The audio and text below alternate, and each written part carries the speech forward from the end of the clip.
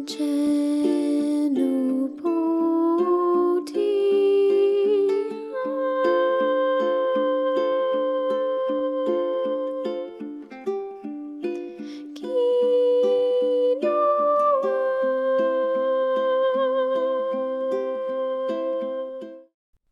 to Song and Plants. My name is Carmen Porter. This episode is part one of a two-part conversation with Frank Morton of Wild Garden Seeds. His knowledge and insights into the world of plant selection and breeding are inspirational. He's developed a multitude of cultivars, including various salad greens and flowers. But in this episode, he joined me to discuss all things Chenopodium quinoa. His quinoa varieties have been studied and grown across North America. I hope you enjoy our conversation. Welcome to Song and Plants. Would you mind introducing yourself? Thanks for having me, Carmen. I'm Frank Morton. I'm a seedsman in Western Oregon. I've been growing seeds and selling them for about 28 years. I've been growing them since I became a farmer in 1980. I always thought that growing your own seeds was just basically a good idea for a farmer. And at some point during my career, I realized that growing seeds was what I really wanted to do for my career.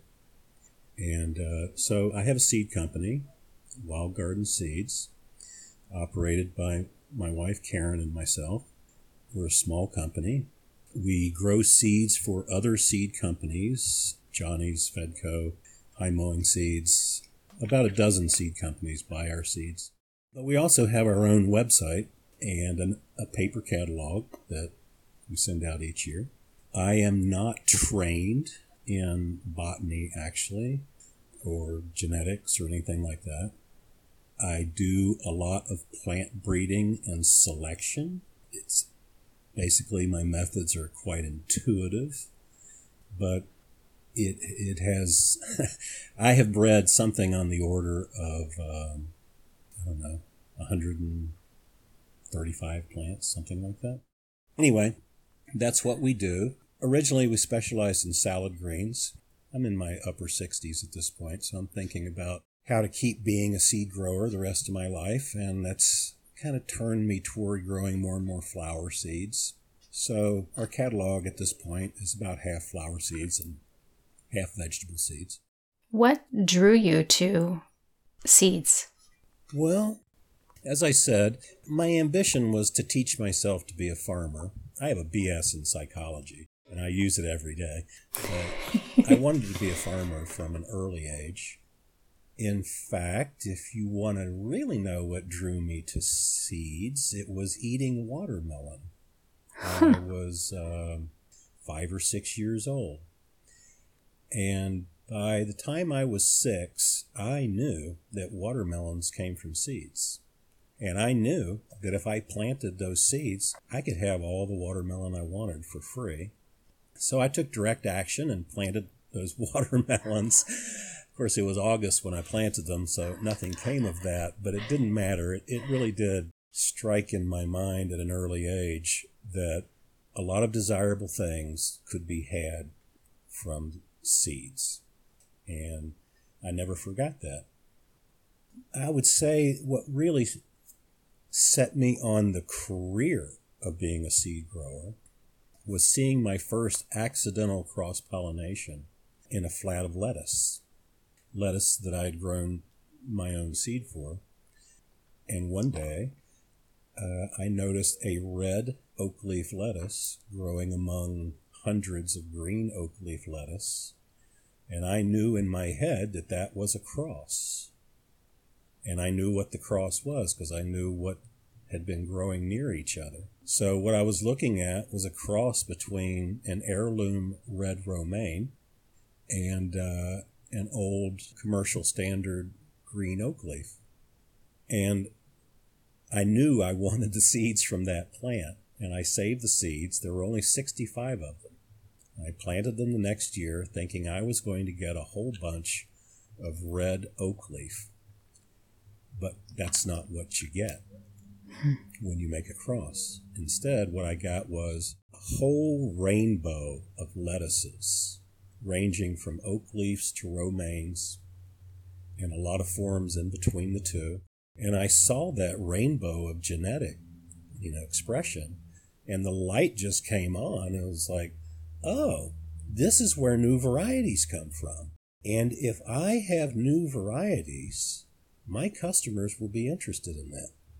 It was, just a natural path, I guess is what I would say. And how did that path lead to quinoa? Well, my farm business at the time was growing salad greens for restaurants. And we were among the very first people to grow mixed salads, put them in a bag, and offer them for sale as a salad mix. So I was sort of on a quest to find every kind of edible leaf that I could find, actually. And I got into this idea of salad diversity. I wanted to introduce salad greens to people they had never seen before. I did a lot of reading on things you could eat raw from all around the world, and I set about ordering the seeds for those. And we had this salad business, basically, and we were sending salad greens from our off-the-grid home in Washington we were sending them to Seattle, to Portland, Oregon, to New York City, eventually Washington, D.C., Philadelphia. I guess I first saw quinoa in a seed catalog in 1983. And they were not named varieties of quinoa. They were just numbers. And they had come from Colorado State. And they were just mixed populations of quinoa. I didn't even know where they had come from. I didn't know the country of origin or anything. But I bought 3 varieties of them. We started using them for salad greens, and I was really just growing them for the greens. But of course, I was growing my own seed from them. And to look at them, from my naive point of view, not understanding quinoa at all, they all just looked like mixed populations. There were gold plants and red plants and white plants, and when I say that, I'm talking about the color of the seed head. And so very quickly, I kind of got them all mixed up because I had a hard time actually telling them apart, these different lines. So at some point, I was just growing from one giant pool of quinoa that had originated as 3 populations that had been brought to Colorado by essentially a sociologist who had worked with farmers in South America. I began, because I am this way, I began sorting the plants out in terms of their seed colors, the color of the seed head, the stature of the plant, the size of the leaves. I began sort of sorting them out genetically. And at some point, I had strains that were, all red-headed types, or all gold-headed types, or all white-headed types. Essentially, I had taken these, I don't really want to call them land races. They were probably really community-bred quinoa, is all I can say. There were no names or regions attached to them, so I didn't have any kind of cultural history to help me out here. I just started giving them names, Redhead, Cherry Vanilla, which was a mixture of a red type and a white type. I started calling the population Brightest Brilliant because there were so many colors in it. It was like a rainbow. And I began selecting for brilliance of color because I liked looking at them. So I looked for the brightest reds, the brightest pinks, the brightest golds, things like that. Eventually, I would realize that out of that, there was a quinoa line that was resistant to sprouting during wet weather, which is one of quinoa's weaknesses. If it gets rained on during the fall when the seed is ripe, the seeds will sprout right away. So there was this one red line that I found. Well, it was a total accident. It got rained on in August, I noticed that in this red line, 75% of the plants did not sprout. So I saved seeds from those, did it again, and the next time they got rained on in that sort of way, 95% of the plants did not sprout. And so I just continued that process. Basically, what I was doing without knowing it, by selecting for colors, plant size and shape, seed size and shape, I was isolating self-pollinating lines of quinoa out of this mass population that I had started with. And you have to understand how naive I was. I didn't know anything about quinoa to start with. I knew very little about plant breeding other than a sort of an intuitive understanding. I did not understand at the time that quinoa was self-pollinating. I assumed it was a cross-pollinating plant. But over time, I began to realize, no, these plants are self-pollinating. And I began to realize the difference between breeding self-pollinating plants and breeding cross-pollinating plants. The methods are completely different. But I didn't know that. I was experimenting in my garden, is really what was happening. And as I was doing it, I was creating these quinoa isolates that would really require some graduate student work to completely describe for me what I had created. It was around 2010. A researcher at Washington State started a quinoa project. I knew this guy from the time he was 18 years old.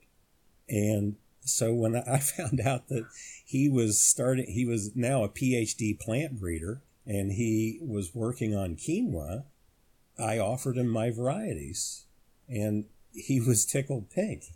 In fact, he said that his name is Kevin Murphy. He put 6 varieties of mine into a 3,000 variety trial that they were doing there. They had collected about 3,000 kinds of quinoa from South America, from all the germplasm repositories they could find.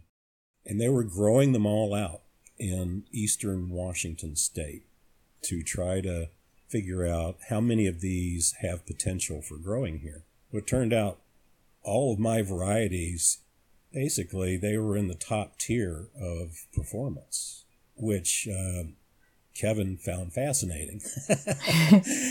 And he immediately had grad students start doing, food analysis on these varieties. That is to say, looking at protein content, what the various constituents are, one of them being amylopectin. It's a carbohydrate found in sticky rice. And it turns out there's sticky quinoa. One of my varieties it had the properties of a kind of a quinoa that you'd want to make noodles from. Another variety had 16% protein, which is very high. I didn't discover these things. All I did was isolate quinoa varieties based on how well they grew, how well they yielded, their adaptation to this local climate, and various physical attributes like color that I could see.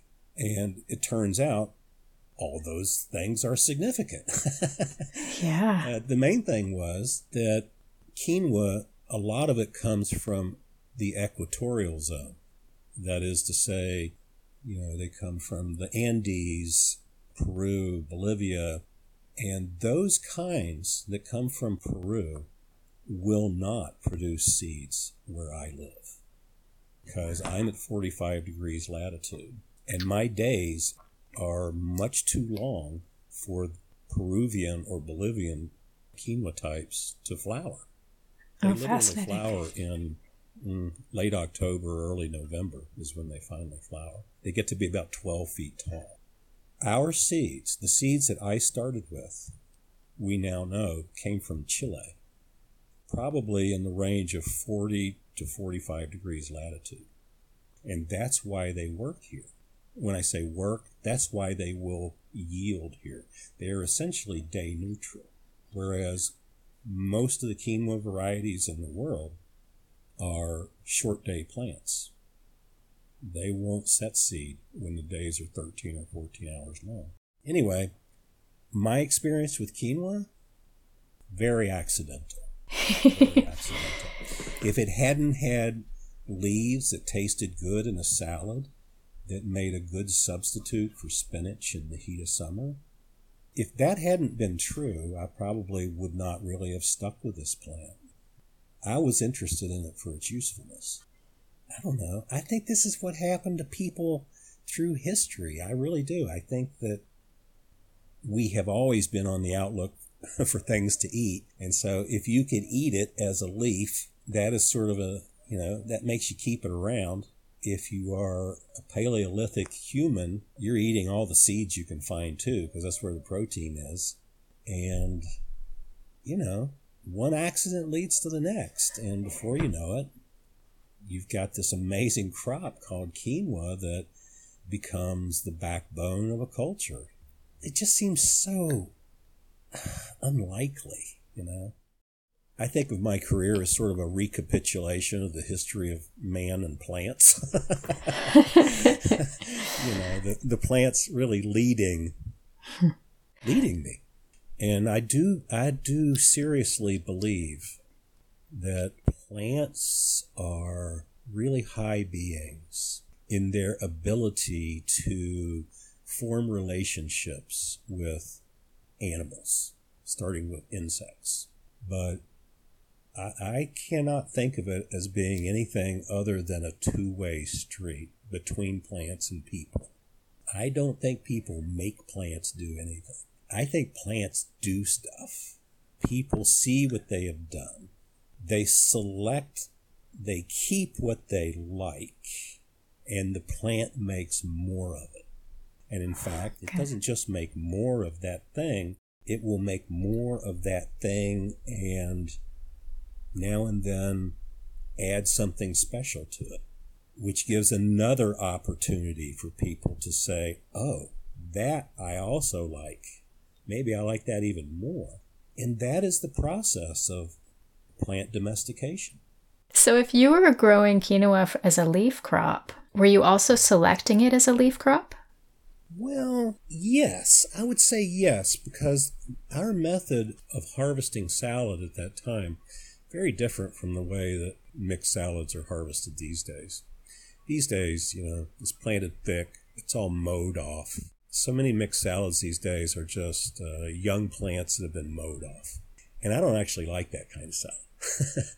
The kind of salad that we grew as a mixed salad, we actually transplanted all the plants. We plant them out closely, lettuce maybe 6 inches apart. And then we would be picking them leaf by leaf. So Wow. a lettuce plant during the summertime might get picked twice a week.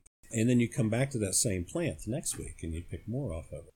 I would be looking for the most intense pigmentation and the feel of the leaf. Was it thick or was it thin? Was it at all hairy? And that idea of the feel of the leaf, we touched every leaf, And so when it came to quinoa, you're asking about selecting it for its leaf. It's like, yeah, some of these plants have thicker leaves than others. Some of them have larger leaves than others. Quinoa leaves are very salty, which is a pleasant flavor in a salad mix. Salt enhances taste of everything. So quinoa leaves were not just a good substitute for spinach, actually. They were sort of a flavor enhancer for the whole salad mix. And when you're a salad guy, it's all about the leaves. But I guess the seeds did start to draw you in. You were talking about what it looked like. What? Yes. That's even a question in itself. What does a quinoa flower head look like? Well, the technical term for it is it's a panicle. It's an aggregation of individual florets. The quinoa plant looks just like lamb's quarter, if you know it. Most gardeners know what lamb's quarter looks like. Oh, yes. It looks like a lamb's quarter where all the plant parts are bigger. The leaves are bigger, the stem is thicker, the plant gets taller, the seeds are larger. It looks like a lamb's quarter that's been bred up to be something different. It's a mark of domestication. When the seeds are all aggregated in one large cluster at the top of a plant, like we see in amaranth, sorghum, quinoa, that aggregation is itself a sign that the plant has been domesticated. The wild version of a quinoa does not have a seed head that looks like the domestic one. The seeds are sort of spread out along the stem, more like a lamb's quarter. Human interactions with food plants, we are always trying to make them be better food plants, and that means easier to collect and higher yielding. And so the very first mark of domestication in a plant, and quinoa has this too, is non-shattering seed heads. A wild wheat would drop its seeds to the ground just about as fast as people could collect them. So when you are collecting something like a wild wheat, let's just say, the act of collecting is an unconscious act of selecting for seed heads that don't shatter. The ones that don't shatter tend to be the ones that you are able to get. And that becomes a feedback loop. Every time you do it, you are collecting a wheat plant that shatters a little less, until eventually you end up with a wheat seed head that hangs together, and you can harvest the whole thing, lay it on the ground, and the seeds don't fall off. So in quinoa, it was the same process. Wild quinoa in South America looks like a small lamb's quarter, and the seed head is quite diffused. That is to say, there are little balls of seed stretched out along the panicle. In quinoa, that panicle has become congested, I think is the right word. The space between the flowers is shortened, so that now as it flowers, it is just a whole bunch of flowers opening up. A new one each day is opening up, putting its pistil out, and it's either being pollinated by, bees actually visit quinoa to collect pollen. Bees and flies, things like that, might cross-pollinate it. But in quinoa, it is most likely to self-pollinate itself before any insect crosses it. When you have a plant that is self-pollinating, and you keep selecting it to be more and more what you want, it's like every generation you're getting closer and closer to what you want, because it's not crossing out to other plants and going back toward the wild. A self-pollinating plant is really easy to bring into a uniform, more domesticated state. So the quinoa plant itself will be, in terms of height, they vary a lot. I've seen quinoa do its whole life cycle and be 2 feet tall. If you take that same plant and give it more space, the very same variety will get to be 6 feet tall with branches. So quinoa responds to its spacing and to available nutrients and water in a profound way. The quinoa that's grown in South America is generally grown with wide spacing. There might be 3 feet between the plants. And those plants look like Christmas trees. They're huge. They're 6 or 7 feet tall. They're 3 or 4 feet across. And all the tips of the branches have one of these seed heads at the end. The colors can be pure white through yellows, pinks, magentas, deep red, burgundies. So the seed head color can vary a lot. The seeds inside the seed head, most of the domesticated kinds are white. Well, the kinds that you see commercially are white. If you start breeding your own, you can get other seed colors.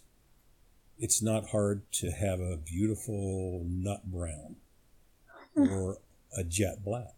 But when they're jet black, the seeds have a seed coat on them that is basically, it's almost a reversion to the wild state where the seed coat has thickened again. And in a white quinoa, the seed coat is so thin that it is transparent, basically. Huh. The intermediate stages are browns, and in some cases that brown can actually be red. When you take that seed coat off, though, the inside of the seed is still white. So when you say quinoa seed color, you're actually talking about the color of the seed coat. And in some cases, that color is durable. That is to say, it will stay black or it will stay red. In other cases, you might harvest the seed and it looks red when you harvest it. But over time, that red becomes brown. And I think that's just oxidation of the pigments. Anyway, the general appearance of the plant can be anything from that large Christmas tree-sized thing with this ornamentation of bright colored panicles on it. But if you instead treat that quinoa as if it was a wheat plant, and you plant them in rows where the plants are 2 inches apart, rather than growing into something like a Christmas tree, it just grows a single stem with a single seed head on top of the stem that would remind you of a wheat plant in some sense. And this is the very same variety. You can take the very same variety, and depending on how you space it, you'll get these different results. So the plants are basically, they're very plastic. I've seen quinoa, complete its life cycle in a crack in the sidewalk. Wow. And be literally 6 inches tall with a little, 2.5 inch tall panicle on top that's got dozens of seeds in it. It has completed its life cycle being that small. But when you give that, you take those very same seeds and you put them in your garden that you've fertilized and that where you water it, that same plant will get to be 8 feet tall and will yield so much seed that its branches will break off. Oh, wow. That's a crop failure. Huh. Actually, the plant is super responsive to its environment. It responds very strongly to available water and available nitrogen. And if it has a lot of those, it wants to be big. And if it doesn't have water, that's okay too. It'll be small. If it's crowded, that's fine. It'll be small. There's some plants that just can't handle that. If you try to cram corn in too close, it just won't mature any corn. So I find quinoa kind of fascinating that way. Its responsiveness. It's such a likely candidate to be domesticated because it responds so much to its environment. So that people could actually make changes in the plant by how they treated it. And it's a willing partner in the coevolutionary dance, is what I would say. 2 things that you mentioned that I'm a little bit curious about. One is in regards to the seed coats, do they need to be removed? No. Black quinoa, you cook it just the same way that you would a white quinoa. It's just a little chewier because it's got more fiber. Okay. Basically. That's my opinion of it. I don't like black quinoa as much as I like red and white quinoa. The chewiness is, well, you can see why most people selected against it. It's a little more fiber than you might need in your diet. But that seed coat, with domestication, it just gets thinner and thinner and thinner. And this is a hallmark, actually, of domestication of many crops. In fact, in caves in the southern United States, along the Gulf Coast especially, states like Alabama and Arkansas, They have limestone caves. Those caves were used as human dwellings. And in those caves, archaeologists find old hearths, places where food was prepared. When they dig around there, they can find a quinoa relative. It's called huizantle. It's still grown in Mexico as huizantle. The huizantle species is almost identical in appearance to quinoa and to lamb's quarters. And the wild form of huizantle has a seed coat just like lamb's quarter. But around these hearths where people were preparing this species, they find seeds that have thin seed coats. And if they go outside the cave and find the same geological layer, they can also find seeds of that species there. But those wild seeds have thick seed coats. So what you can see in comparing the huizantle seeds that are associated with the fire hearths versus the huizantle seeds that were growing wild, there are marks of domestication on the seeds that are around the hearth. And that mark of domestication is a thin seed coat. And what a thin seed coat does for you in that species is it allows the plant to germinate in 7 days, kind of like a lettuce. Whereas the wild form, it might not germinate for 6 weeks. They are wild plants, and their seed coat needs to have some erosion of it, some scratching, before the seed will imbibe water and grow. And so what we see over and over in domesticated species is after the shattering comes the thinning of the seed coat, which creates a plant that can be reliably planted and harvested. Imagine lettuce. If you collect wild lettuce seeds and plant them, they don't germinate the way domestic lettuce does. They don't just come up all in 7 days. If you plant wild lettuce, some of them won't germinate till next year because the seeds have not gone through this process of basically having their dormancy factors eliminated. Oh, wow. So getting rid of dormancy in Chenopodium was one of the first steps toward domestication. And so when you look in South America, where they're growing quinoa as opposed to huizantle, I have not read that they have found that same wild species growing that has its original seed coat. I have a sense that maybe that has disappeared. There is something they call wild quinoa, but it has a thin seed coat. And it makes you think that so-called wild quinoa actually is already carrying the signs of domestication before the plant was enlarged and the seeds were enlarged. The next thing that had me a little bit curious is, you mentioned in terms of selection, is harvesting. How do you go about effectively and efficiently harvesting quinoa?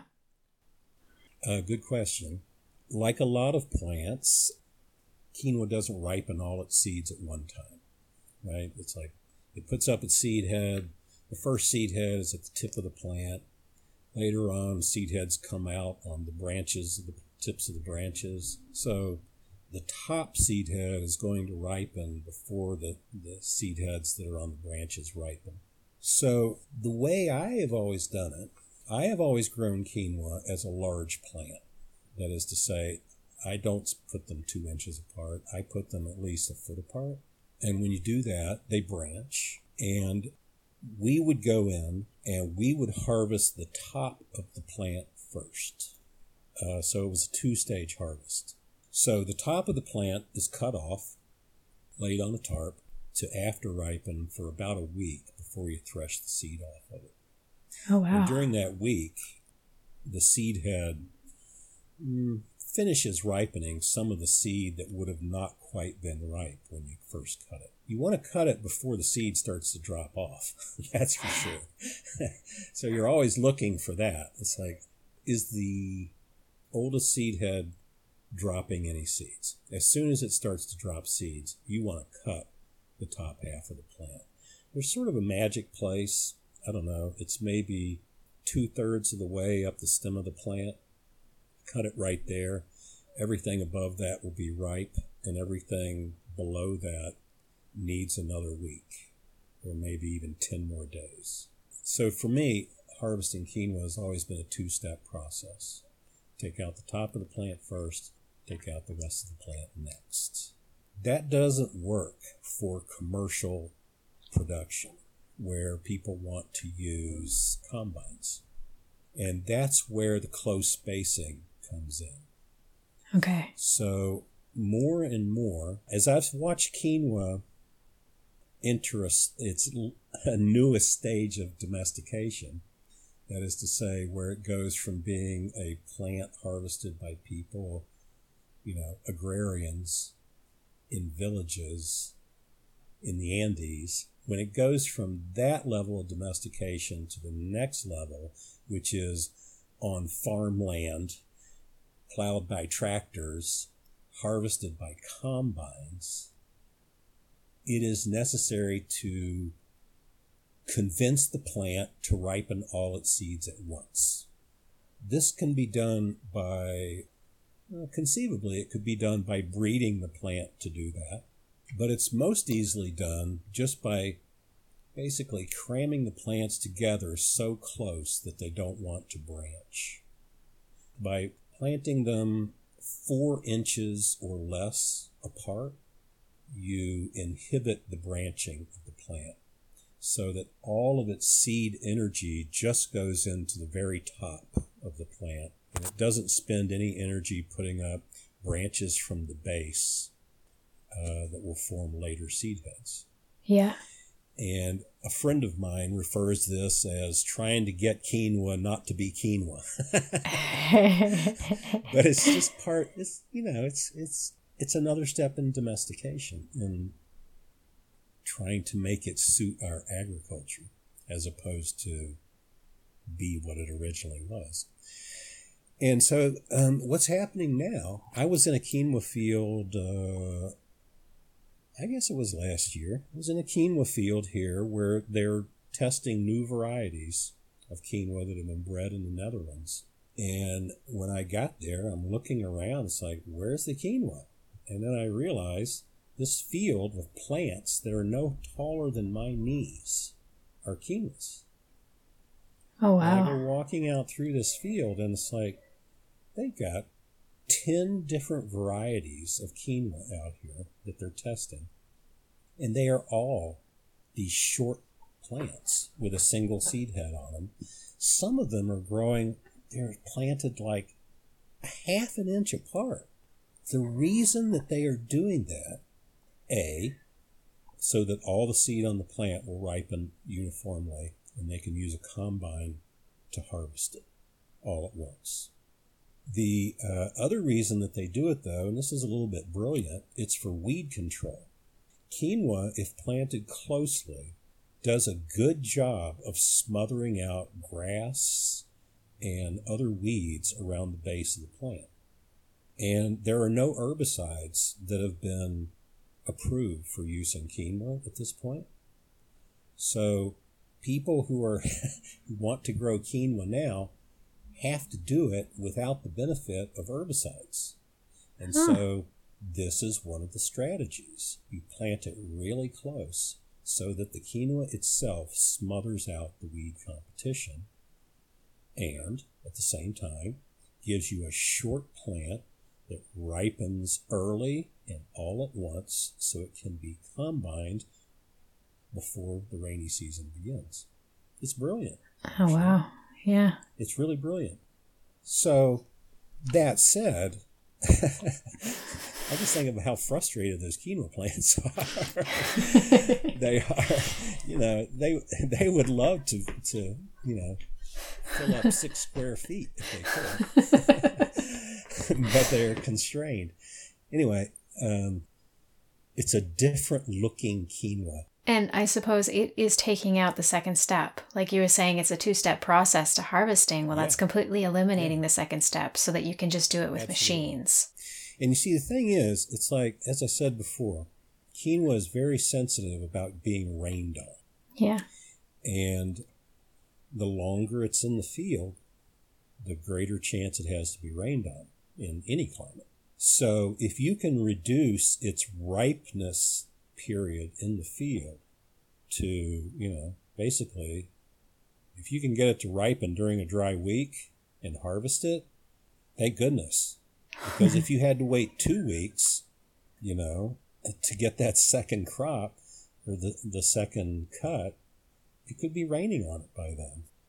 It's a way to force the quinoa to ripen up early as well and uniformly.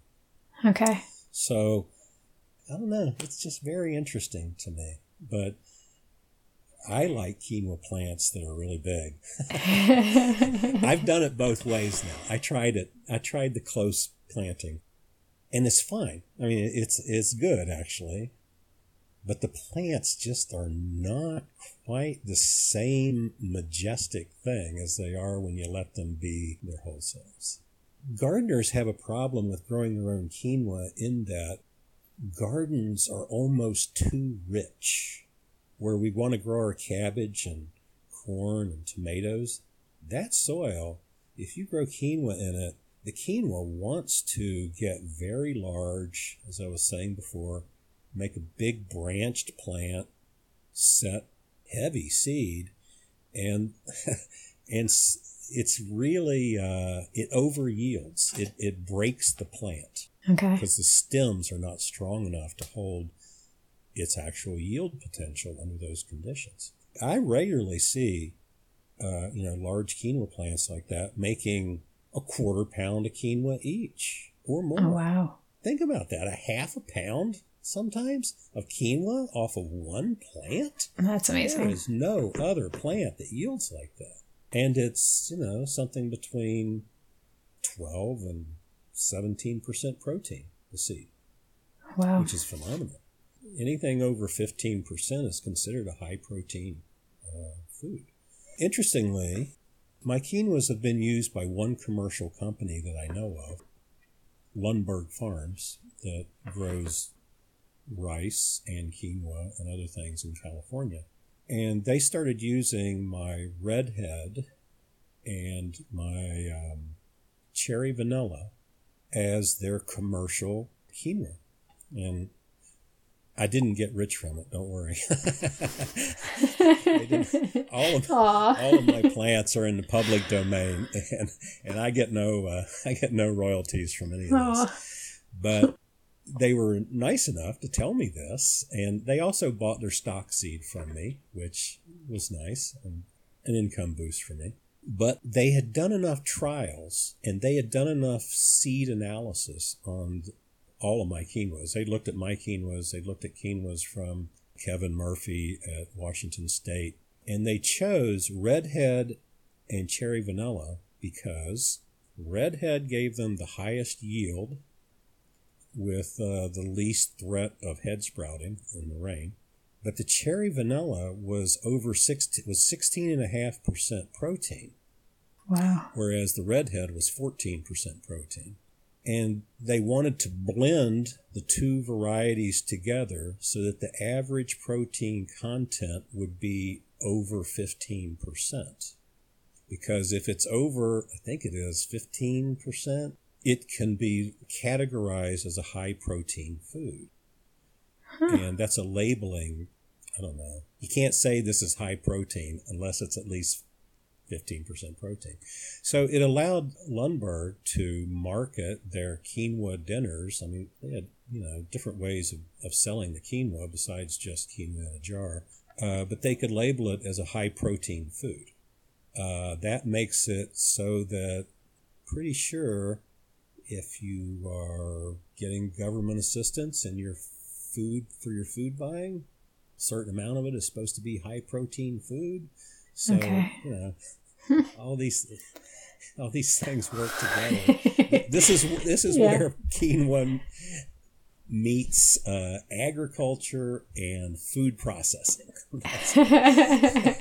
So it continues its march of being domesticated by the North American food system. Anyway, it's very interesting to me. I learned so much more about my quinoa from other people than myself. But it's kind of cool. It's something that I am a little bit curious about, though, because it is a pretty amazing food, like you're saying, high in protein, and it grows abundantly. How can a home gardener take that beautiful dried seed head and then end up with a delicious seed? Like, what's the process from seed head to seed? Okay. Or to dinner? This is quinoa's biggest challenge in acceptance because, as I'm sure you know, quinoa, naturally, all the seeds are coated in saponins. Saponins are plant metabolites that, they're actually soapy. They suds. But they taste bitter, which is probably a deterrent for birds. Birds do not attack quinoa, probably because of the saponins. So, while all my sunflowers and my corn is being devastated by birds, my quinoa is not. However, saponins don't just taste bitter, they are actually anti-nutritional. It is not good for you to have saponins in your diet. And so traditionally, in the Andean cultures, the quinoa is washed, it's soaked in water, it's washed with a rubbing action. That water becomes quite soapy. The soapy water has uses in the household.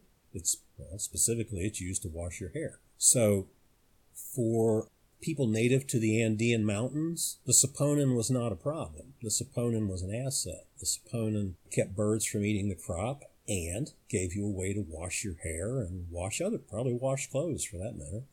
So it was actually a resource. For the North American gardener, we don't need soap. We don't need to wash our hair in our quinoa rinse water. And so it's just a cumbersome and troublesome step to do this soaking and rubbing and rinsing to get the saponin off the seed heads. And so, and some quinoa varieties have a lot of saponin. Some quinoa varieties have less saponin, and we have now bred, I shouldn't say we, plant breeders have bred quinoa that does not have saponin. Okay. And all those varieties that I saw growing in the field last summer, those were all saponin-free varieties. You could eat them straight off the plant, and they were not bitter. It's quite interesting. Once birds realize that that is food there and that it is not bitter, bird predation could become a new problem if you're growing saponin-free varieties. Yeah. A friend of mine grew a French saponin-free variety up on the Olympic Peninsula. He grew it at the same time he was growing my redhead. And I asked him later on, I said, how did that saponin-free variety yield? He said, it didn't yield at all. Birds ate it. So that's the only real life story that I have about that. But yeah. I suspect that will be a problem for saponin-free seed. Yeah. Okay, so that aside, 99.9% of all the quinoa varieties that are available have saponins in them at one level or another. Commercially, the saponins are removed either by a physical rubbing process that uses something like a rice polisher to polish the quinoa seeds, and then they are rinsed and immediately dried. Kevin Murphy told me his method for doing it was to put the quinoa in a fine nylon mesh bag and put it in a washing machine. A dedicated washing machine that, without soap, that just agitates it, rinses it, agitates it, rinses it, and all the seed is inside the nylon bag. you would not want that bag to open up because it would clog your washing machine. And I have to say, I once did it with pillowcases. The pillowcase ripped open. Oh, no. And I clogged my wife's washing machine. It was pretty funny. Luckily, she wasn't here at the time, and by the time she got back, I had fixed it. But it's a hazard. It's a hazard. And I didn't even tell her that happened, but the next time she washed clothes, she says, "Did you have quinoa in the washing machine?" And I said, yeah, how'd you know? And she says, "Because there's quinoa in the load of clothes." So anyway, that is a way to do it. Agitation, warm water, lots of rinsing, and then you take it out and you immediately dry it. Okay. Like on a screen, in the sun, in the wind, and you need to get it really dry. But if you dry it right away and thoroughly, then you can store that quinoa and use it in your kitchen. And you know, that's how I do it, basically. I once provided quinoa to a seed conference where there were 700 people there for dinner, and they served they served my delicata squash stuffed with my quinoa. Oh. And I prepared the quinoa in the washing machine that way, and it worked. Okay. Not saying that you won't get in trouble with your spouse for doing it, but that will work. And just to clarify, that process is necessary after the threshing and winnowing? Oh, yes. Okay. So back to the threshing. You cut the quinoa head on the plant. You know, you might be cutting the whole plant down at once, or you might be doing the two-stage process, like I said. You let the quinoa dry. I like to let it dry slowly in the shade. It allows for more after-ripening of all the seed. Once the plant is dry, it'll take about a week. You walk on it with your feet. And you do this sort of little chicken, I call it the chicken walk. You're kind of scratching with your feet like a chicken does on the seed heads, rubbing them. And also I have a threshing stick. And as I'm doing this, I also hit the stem. And it makes the seed drop off onto the tarp. Basically, you rub the seed heads like that until they're all off of the plant. Throw away the stems. On the tarp, you are left with a mixture of seeds and leaves and sticks. Pass that through a screen. I would suggest a 1/8 inch screen. There will be clumps of seed, pieces of the seed head basically, that don't go through that 1/8 inch screen. Just rub your hand over it and that'll break them up and the seed will all drop through it. Okay, so now what you've got on the tarp is a mixture of seeds and saponins. It looked like a fine white waxy dust. Aphids and insects of various sorts are there. You winnow this. And winnowing basically means separating seeds from chaff using a breeze. And, you know, I usually just do it outdoors, where I'm pouring seed from a container into a bucket or a bin as the breeze is blowing. This is easy to do with quinoa because the seed is heavy and the trash is light. And you'll just see all the fine parts blowing away. And the seed is dropping down into your bucket or bin or whatever your container is. You do that about 3 times. After you winnow it about 3 times, it's almost all seed, but you'll see that the seed still has little papery bracts that are attached to the outside of it. You can, if it's a small amount of seed, you can rub that between your hands. Gloves might help. Physically rubbing it will make those little papery bracts fall off. If it's more than you want to do with your hands, this is the secret. You can suck it through a shop vacuum cleaner. I suggest one that is reserved for this purpose.